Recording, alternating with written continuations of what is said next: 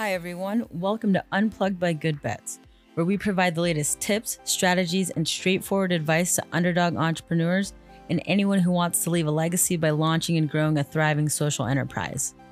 I'm Nicole Jarbo from the Good Bets Group, and I'll be your host as we dive into the world of successful social entrepreneurship. Our episodes will be a hodgepodge. Some days we'll answer your most urgent startup questions, and others we'll interview founders you should know. But we'll always provide practical and unfiltered advice to help you build a better venture faster. What's up, Good Bets Unplugged listeners? This is Veronica joining you on National Coming Out Day. Not only is the Good Bets team a strong advocate and ally for the LGBTQ community, we are also members of that community. So we wanted to do just a small feature today to talk about being gay. So I've repurposed a talk that I gave back in college about homophobia and how to be a really good ally to the LGBTQ community. So without further ado, please enjoy. Hi, my name's Veronica, and I want to tell you a story about a vacation I had the good fortune of taking this past fall break. My partner and I went up to Portland and Seattle, and we got to explore these two cities and finally take a break from school. So while we were there, we did all the touristy things, of course. In Seattle, we went up into the Space Needle, saw the whole city, and got to go to the Glass Gardens and did some really amazing things. And at the end of this really exciting day, we were kind of walking around, and we were looking for a place to eat, as you would. We were very cold. We're Arizonans in an actual climate with seasons. So we were like holding hands, walking around, trying to find a place for dinner.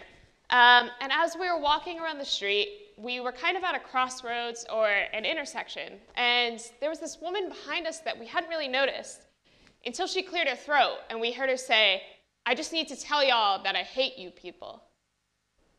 And then she says, "Y'all get away with so much." And then the icing on top of the cake comes. She says, "You're going to hell."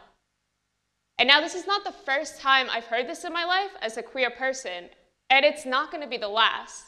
So I turned to my girlfriend and I said, "Quick, let's cross the street." And we got out of there. But this gets me thinking every time. I remember when I first came out to my parents, they said, "Veronica, we love you, but we're worried. We're worried that people are going to harass you, that you're going to face discrimination in your life." And I didn't think that was true at the time, but I've come to know that that's a reality in life. People today still face discrimination based on their sexuality and based on other things like their gender, their race, their religion, their creed. And this particular instance got me to thinking that night, why does this happen? Why did this woman, this stranger, feel the need to harass the two of us on the street? Why does she feel the need to say those things? I personally don't think I'm going to hell. I was raised religiously, and I think I'm a good person.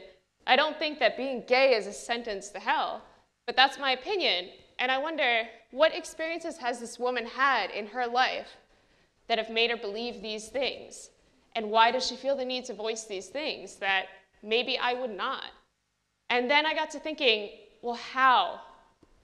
How do we fight this? What do we do about this? How do I make this woman understand that I'm human too, and that my struggles aren't going to invalidate her struggles, and that I'm just a human being. I'm on vacation with my girlfriend, and we're having a good time, and we don't want to offend you or affect you in any way.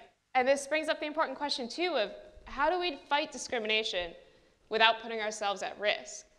Should I have talked to that woman on the street, or was it best to just leave so we didn't get hurt? And how do we do this without exhausting ourselves? It's exhausting, I know, to explain on a day-to-day basis who I am and have to justify my identity to strangers. And how do you fight all this ignorance, right? We're just individuals. How do I make an impact on other individuals that has an impact on the world? So I want to challenge you tonight to be an ally. An ally is typically thought of as a noun, and it's someone or something that is in alliance with some sort of cause. So as an ally to the community, you're in alliance with us. And I want to challenge you further to be an ally as a verb, not just a noun. Being an ally should mean you're taking action. It's not just typing in your Twitter bio, #ally, #pride. but it's actually taking action and showing people that you're an ally. If you are acting as an ally, you should never have to tell me that you're an ally because I know. It's doing things through your action that show and help people. And I think the most important thing is to first stomp out hate whenever you see it and wherever you see it. Make it known that you don't stand for injustices. You don't stand for any hate, whether it's homophobia, sexism, discrimination. And embrace love in your life. Embrace differences in other people. In this room right now, there are several different people from different backgrounds, and each person has their own unique set of experiences that we can learn from. And if we're a hero and we're an advocate within our own communities, we're more likely to influence other people to be an advocate as well. If you stand up for someone else, everyone else is more likely to stand as well. So I want to challenge you when you leave here today to stand up for what you believe in and make it known that hate is not welcome, no matter its shape or form. Thank you.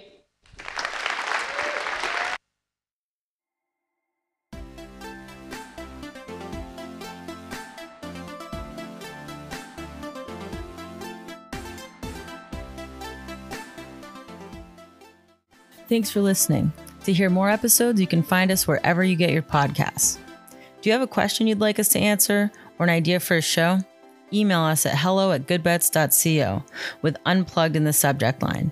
If you want to learn more about Good Bets Group and our work, then visit us at goodbets.co. That's GOODBETS.co. Till next time.